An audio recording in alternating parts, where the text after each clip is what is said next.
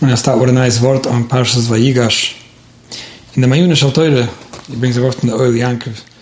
I'm not sure if he means the Dubna Magid or not, but he brings a medrash that Yehuda tells Yosef, not knowing that it's Yosef, just knowing that he wants to take away Benyamin.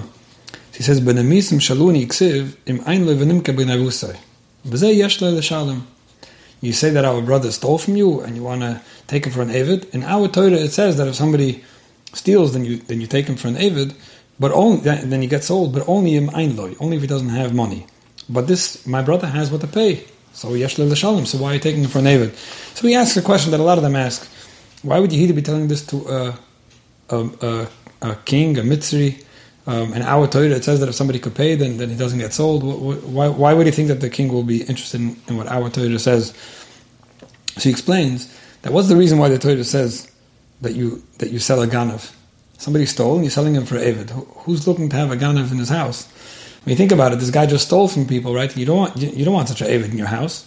So the answer is that the Torah is assuming that why did he steal? Because he doesn't have money. Unfortunately, he didn't have anything to sustain himself with. And instead of dying from hunger, he brings a pusik mishle. The ganav is just trying to get some food, get his hands on something to eat. So because he's such a rachmunis, we understand that that's what brought him to do something like that. But if we're going to take him to someone's house and let him work and make money and give him a job, then he's not going to steal anymore. And that's the reason why when somebody does have money to pay, which means that he had money in his pocket and he was stealing, that's a person that you don't want in your house. The Torah is telling you to only sell somebody who doesn't have money, and that's why he stole, because now we assume that he's safe to have at home. But if somebody has money and he's stealing, it's a different story. So that's what Yehuda was telling Yosef HaTzadik. But in our Torah, there's this idea that if somebody has money to pay and he stole, then you don't want him in your house. So why are you taking my brother Benyamin as a slave? And with that, he was trying to get Yosef to understand that I guess there was no use in keeping such a Eved.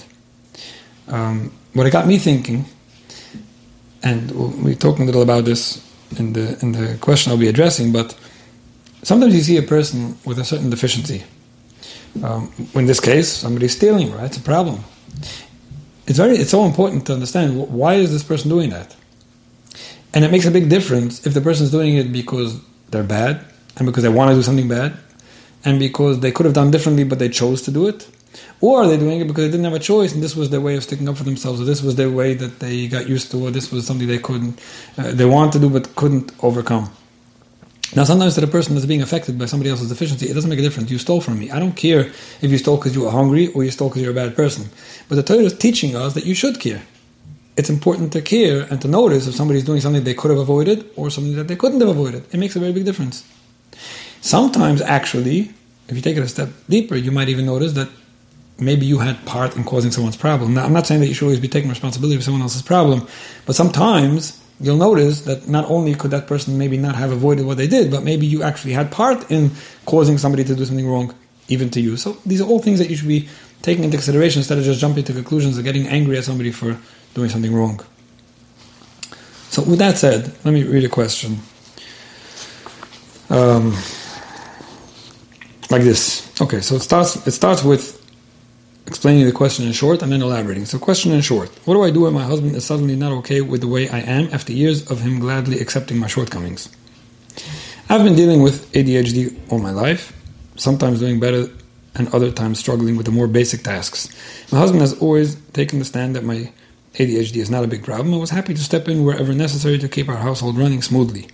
I often complained that ADHD was leaving me handicapped and I wasn't doing well as a housewife, but he always dismissed it. Now, after 12 years into our marriage, he told me that he's feeling burnt out and frustrated. He feels that I need him to walk me through everything and that I can't deal with daily life without him. He says he still loves me and loves taking care of me, but it's draining him and he's falling apart emotionally. How am I supposed to react to this sudden change?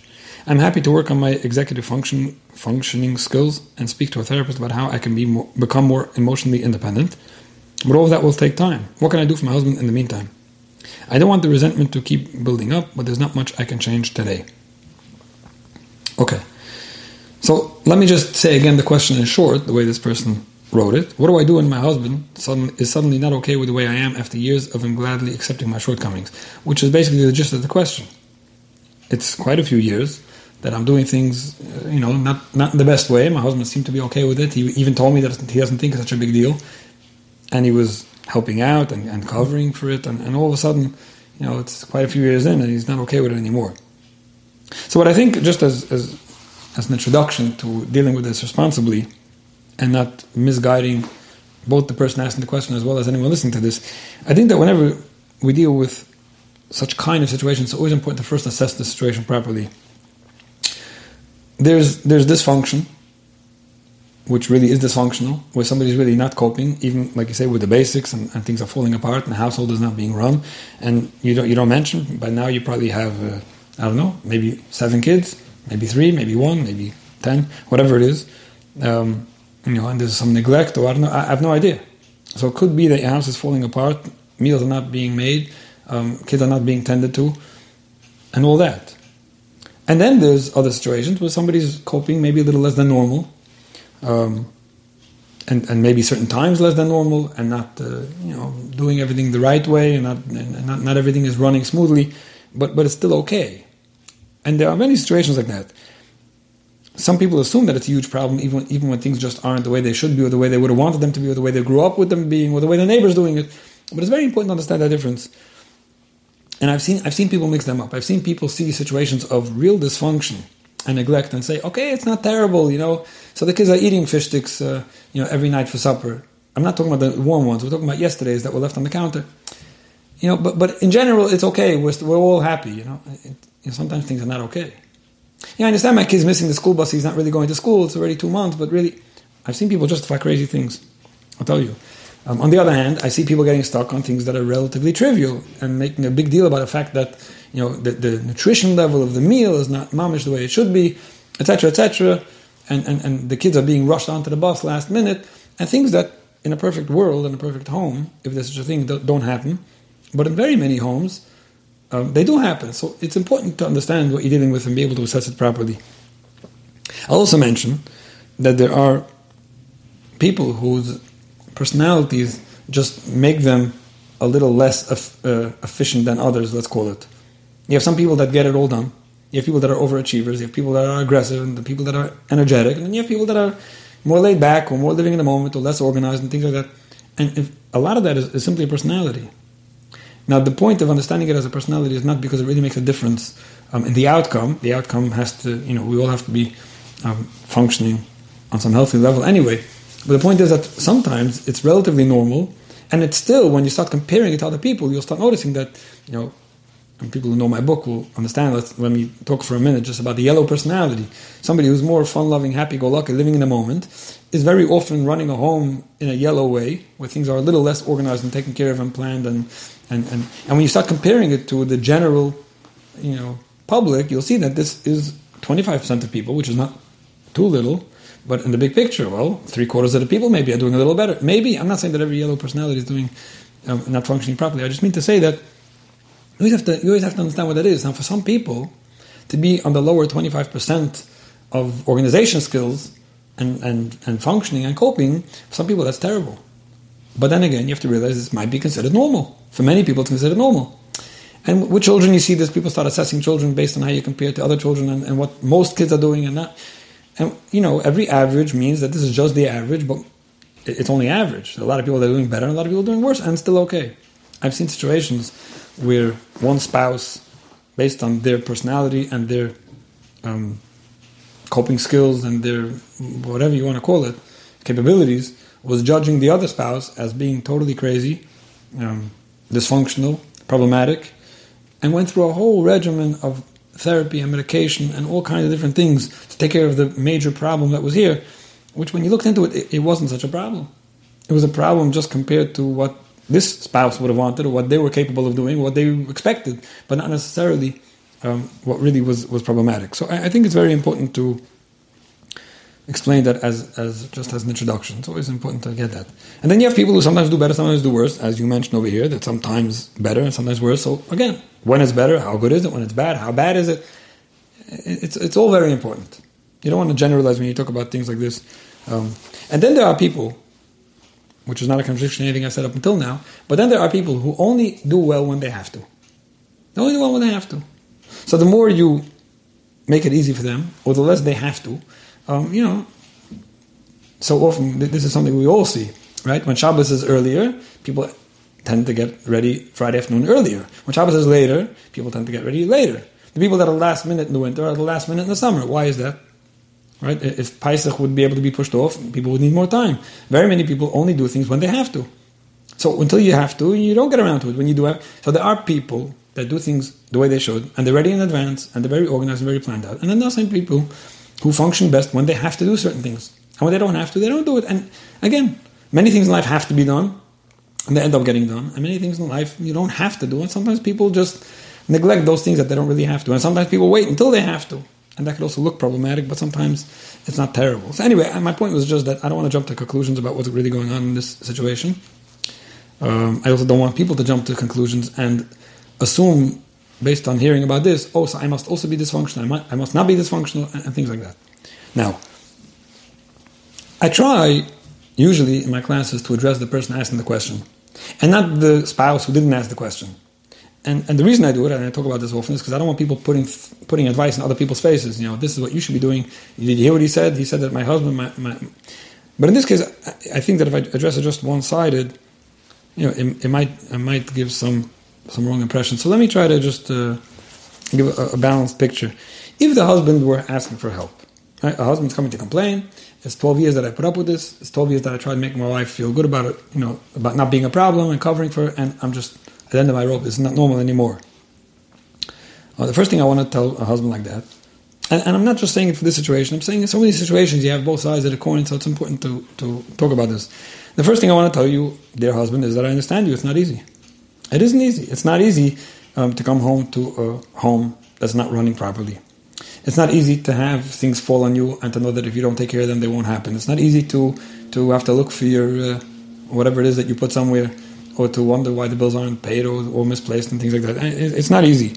And it's definitely nice of you to have tried to cover for it all this time. It is. And it is nice. I'm not saying nice as if, wow, you're a tzaddik, you shouldn't have done it. No, it's very nice, and this is what we do for people that we love. And it's understandable to get burned out after a certain amount of time. 12 years? Most people probably would have gotten burnt out after 2 years. Some people put up with it for 30 years. I'm just saying it's understandable that people do get burnt out, and it's important that wife hear this as well. I'll talk more about that later. I do want to mention, and this is one of the reasons why I wanted to talk about this, sometimes covering for a certain problem, right? Somebody's not functioning properly, whether it's real dysfunctional neglect or whatever it may be. Covering for someone like that might very often be part of the problem. It's like I said before, there are people that only do things when they have to. And if you're worried that they're not going to do it even when they have to, or you don't like to wait till you have to, you might end up doing a lot of things on your own. Now that would be wonderful if you're okay with it, but sometimes that's actually causing a problem. Which means if you can handle the fact that your wife is only ready Erev Shabbos by the Zman, you can't handle that. By the Zman, it doesn't work for you. You want to be ready an hour before the Zman. So what happens is, you might end up doing it on your own an hour before the Zman, because you don't want to wait till the last minute. So first of all, you took away the ability for her to be able to do what she could do, what she should have been doing, because you didn't give her the opportunity to do it in the way that she does it. But more than that, you might actually not be allowing her to do it, because the one time that you're away for Shabbos, for whatever reason, on business or whatever it is, and you're not there to do it an hour before this month, she can't even do it anymore because she's so used to doing it. So what happens is, aside from you covering for someone, and you didn't have to, and maybe that's why the person is never stepping up to the plate because someone else is doing it, you might actually be making it harder for her as time goes on. And that's something that's a problem. And very often this is what limits people and makes them incapable when somebody else is covering for them. And it's important to remember this, because with children you see it as well. You see parents who are always covering for children. And I heard this from an adult. And again, I'm not taking it face value, and I think that he was trying to put blame on his parents for things that he should have maybe been doing better. But he did mention a lot of different situations where he wanted to do something. He was asking to be helped or told how to do something. And the answer he got over the years was, it's good, I'll do it, it's fine. And he said over the years, he didn't learn how to do anything. He was never given the opportunity to do anything. And he said, now I'm dealing with different struggles, different things that in the past I was more motivated and more willing to learn how to do. And here I am. So my point is not that his parents did something wrong or not. I speak about this often. Stop blaming your parents for all your problems. But on the other hand, when you cover too much for a child or for an adult, it could be causing a certain limitation and an incapability because that person doesn't have to step up to the plate. And this is always your choice. It's always your choice. That there are people who will see that certain things taka won't get done if they don't do it themselves. And the question now is, should I do it or should I not do it? If I'm not there to give my kids breakfast in the morning, my wife won't do it. She stays in bed, and the kids have to take on their own some rice cakes and go on the bus. Should I come home or not? In some situations, this is your choice. How important is it for you for your kids that your kids have a nourishing breakfast? And it's your choice. You might not be able to force your wife out of bed. She might either need her sleep or whatever it is. Rice cakes and cheese, unfortunately, sometimes is a breakfast for many children. And if you're not okay with that, then you choose if you want more. What I mean to say is that sometimes people get into this thing, so I do have to, I don't have to, I'm getting resentful that I have to. You don't have to. It's a choice you make. And in many homes, in many marriages, in many situations, people step up to the plate because they feel that this is what they could be doing and maybe should be doing, and they work along with that. So I'm just throwing it in there. It's your choice. Sometimes you have to realize that by covering too much, you're actually making it hard for someone. One more thing I want to mention just to husband before I go on to the main ideas that I wanted to share, and that is that understand your wife. It doesn't sound like she wants to do anything wrong. It sounds like she's struggling. Again, like we started off with the word, I don't know exactly why or how. It doesn't sound like she means anything bad. I don't think you think so either. And just understanding somebody's struggle and not judging them for it or not being too resentful about it, not getting personal about it is always very important. Sometimes a whole relationship goes sour because of one issue that you're dealing with. And I understand it could be a big issue, but you take it personally and use it against someone personally instead of just understanding it and dealing with it with sensitivity. So with all that said, let me go back to the questioner. The questioner is saying that, it's going on for years, over 10 years, that I'm dealing with a certain thing. My husband was always okay with it till now, and what do I do now? So the first thing I want to mention, and again, I very often when I say these things, I don't mean anything personal to the person sending in the question. I just keep on repeating it because I want to make sure nobody takes it personal, but I don't know who you are, I don't know what your situation is. And if I was only talking to you, I wouldn't be saying this online. I'm saying this because I want people to hear it. I don't know if you took for granted the fact that your husband put up with this for this long. I don't know.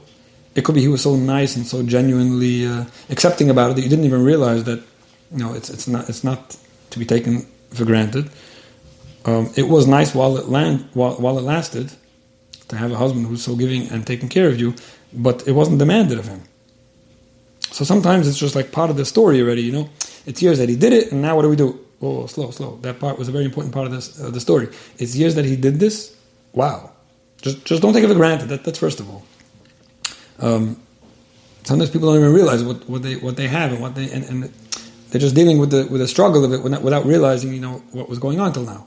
So I don't know if you ever had to stop and consider what's really happening here and appreciate it, but it's definitely something to think about. And anyone out there who has a husband or a wife or whatever it is covering for their responsibilities or even just taking care of their own responsibilities, well, it should never be taken for granted. It should be appreciated even before it becomes an issue that you have to deal with.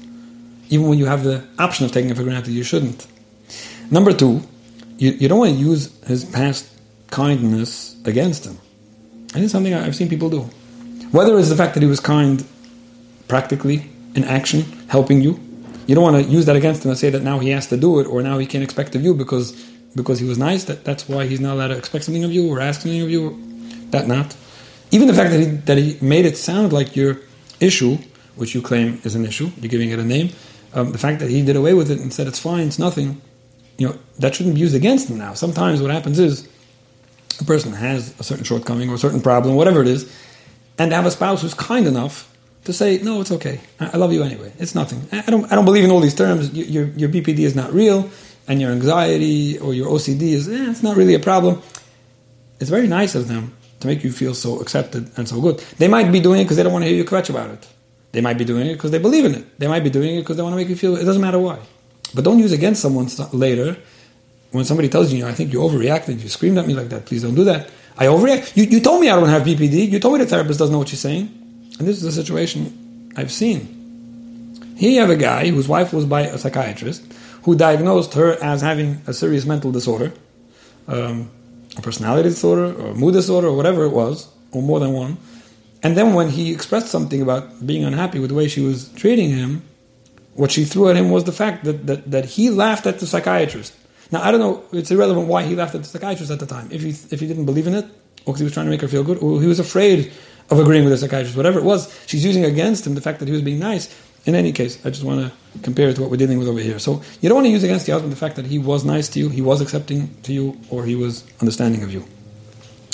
I also think that's very important for you not to take this personally. Now, it doesn't sound like you, like this was taken very personal and the relationship became rocky. It doesn't sound like it from the question.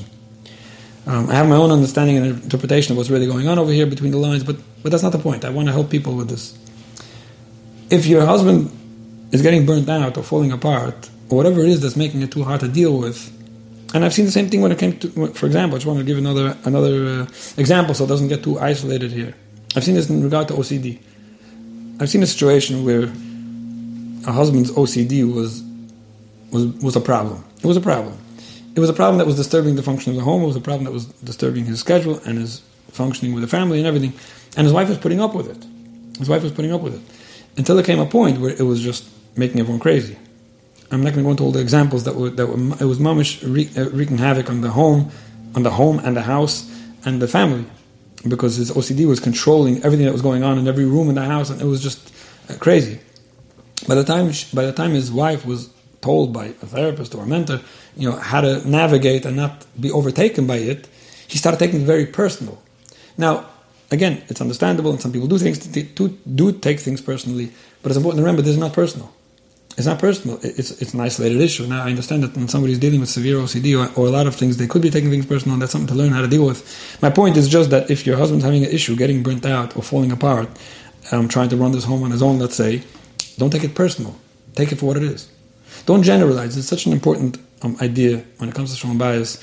There could be an isolated issue that we have a problem with, we're struggling with, it's a challenge, it's a disagreement, it's an argument, it's a fight, but it doesn't have to swallow the whole relationship. Now, it's easier said than done, but if you can maximize the parts of the marriage or the relationship that are really good, and before you deal with or while you're dealing with whatever you're going to do for ADHD, you're going to try to make sure that your relationship is the strongest and the most solid and the most connecting that it could be, then you're not going to let that overshadow everything else there is. And it sounds like it's an isolated issue. So try to keep it that way. I also want to just point out to you, questioner, just to be more understanding of your husband, okay? It's not just that you shouldn't use against him the fact that he was nice till now. Things change in life. Now, very often, I express this, and you'll hear people talking about this idea, how things change in life when a husband, for example, is complaining that his wife is not functioning like she used to, right? Either because she always was baking fresh challahs for Shabbos, or she was always on time with this and that, and now she's not anymore. People will say, things change. She's had more kids since then, more responsibilities since then, she's more stressed out, she's more this, more that, schedules change, financials change, things change over life, and you can't expect whatever it was that you once had to go on forever just because that's what I had, or that's what I was told, or that's what I got used to. It's very important to know that things change in life. Right? Life is not stationary, it's not set in stone because you once had something, that's how it's going to be. In this case, I think it's the other way around as well. If for whatever reason something that you were doing, or something you weren't doing, I should say, was tolerated, it's understandable that this is going to change one day. Now, you didn't see it coming, but I probably could have told you there's only a certain amount of time this is going to go on. Like I said before, some people will tolerate it for a few months, some for a few years, some for 12 years, and some for 40 years. But very often things change. Your husband might have more responsibility since then. He might just have less koyach and patience and tolerance. The situation may have gotten worse as well. So I think it should have been expected that this may have changed. And when it does change, instead of just getting taken by surprise, what do I do now? I can't help myself so quickly. Understand that, it was nice while it lasted. So that's another important idea that people should know. Things change, and you can expect changes to happen. Now, when they do happen, even if you weren't expecting them, take it in stride and realize, okay, so this is the change that Rabbi Grun was talking about. I get it. So anyway, let me just get a little more practical. Some advice. One piece of advice, it's a little tricky, because I don't know if this is what you expected to hear or this is what your husband wants you to hear. But let me say this. Very many things that become a problem in a relationship become a problem because they were taken for granted. And that's what I mentioned earlier about not having taken for granted. Even just the fact that in the past it was good, don't take for granted. But what I mean to say is that it could be the reason why your husband is tolerating less and getting burnt out is because it was taken for granted. And this is something I see very often. If your husband would have really felt that you're extra appreciative of the fact that he's covering for certain responsibilities or certain chores or certain things that are hard for you, and you would have mentioned it often. Now, I understand that you get used to things. I'm not expecting people to realize this on their own or to implement this on their own.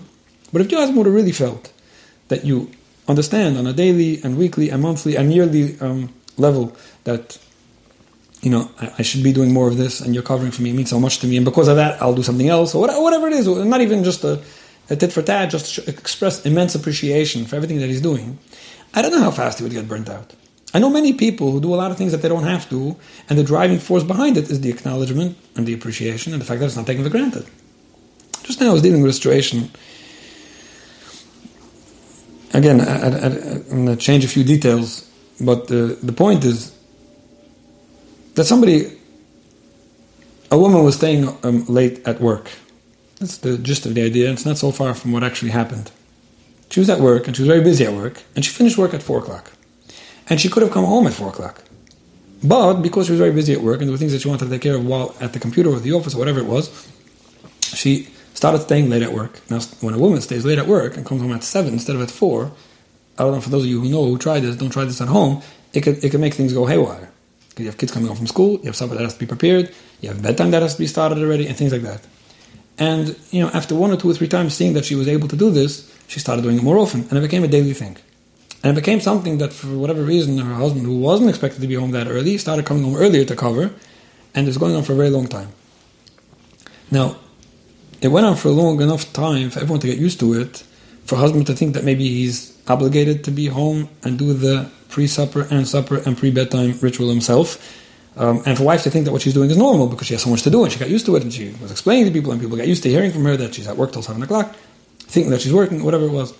At some point, somebody told this young man, this is crazy. You're going home at 4:30 already and making arrangements every day to make sure someone's there for the bus or for the kids or whatever. You don't have to. By the time he tried expressing to his wife that he doesn't have to and he doesn't think he's really going to be doing this any longer, she lost it.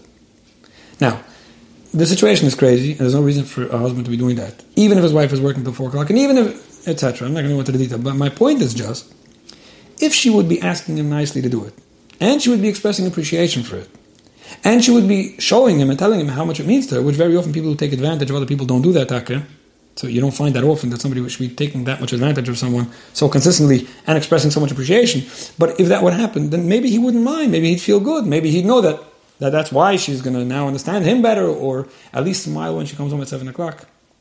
People don't even realize that much. But my point is just that a person's tolerance level could be expanded when they feel that what they're doing is meaningful to someone.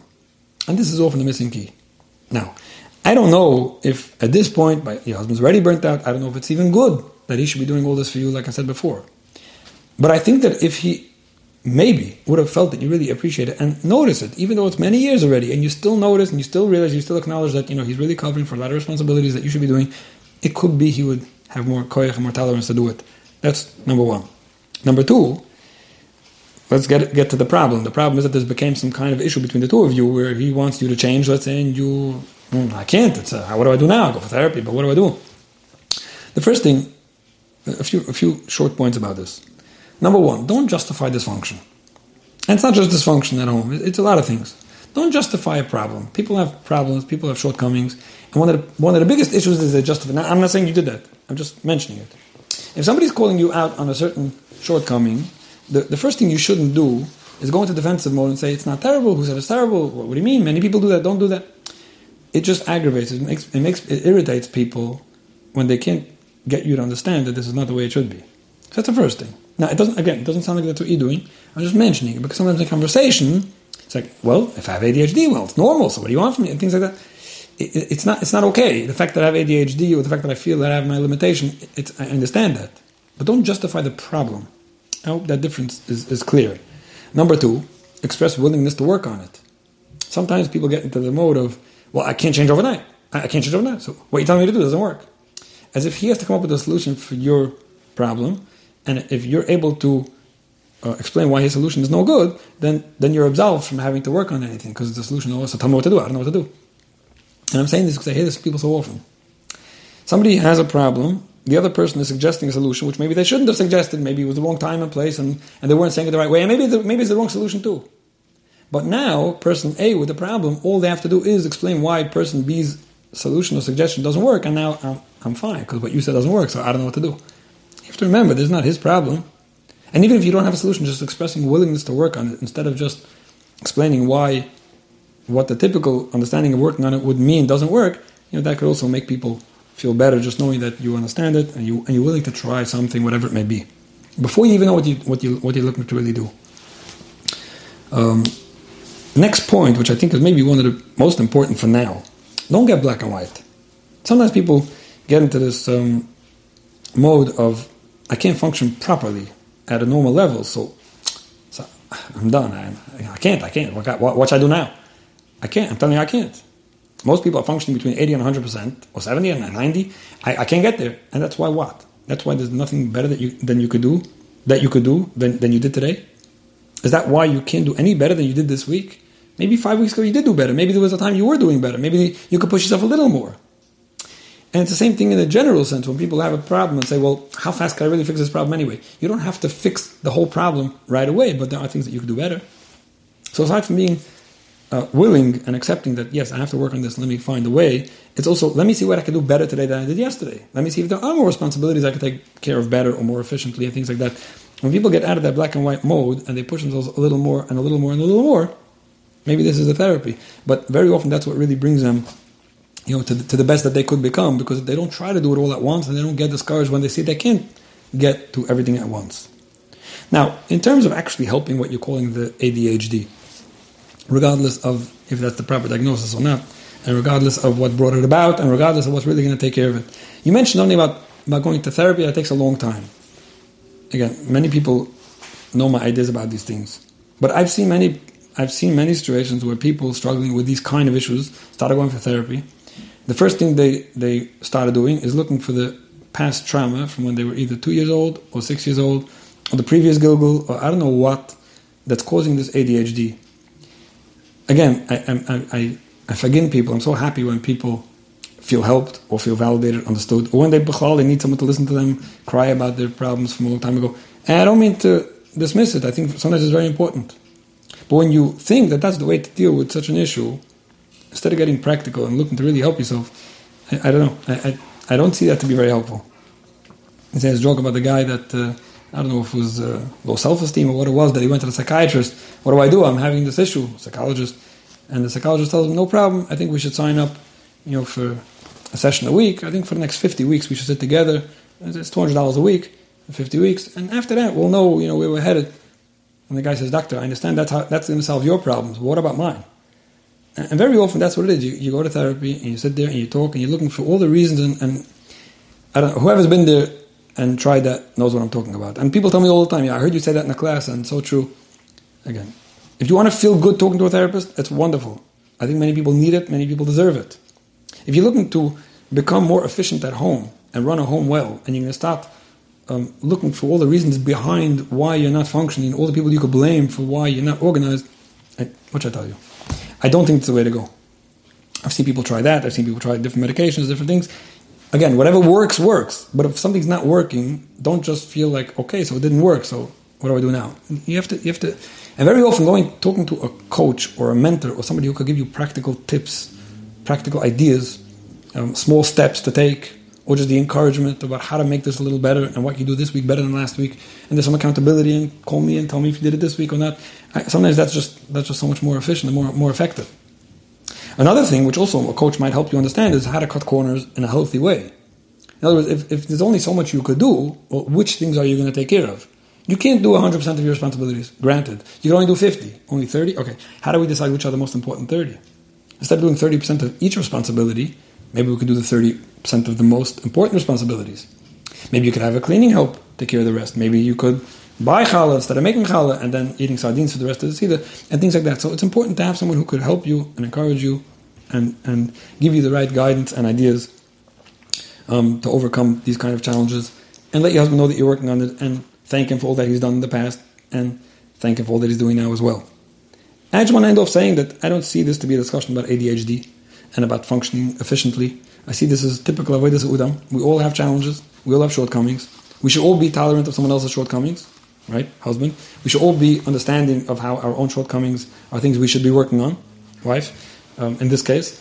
And I think that in general, when people are willing to work on themselves, even when it's not an interpersonal thing, and even when it's not a challenge that's already causing a problem, just in general, they will work on yourself. I think it's a wonderful thing. when people acknowledge that they have work to do and they try the baby steps that they could do and they are capable of doing, instead of shying away and rationalizing the issue and justifying the problem and absolving themselves of their responsibilities, with the right attitude, with the right approach, with the right, with the right steps to work on yourself, I think we could all live together.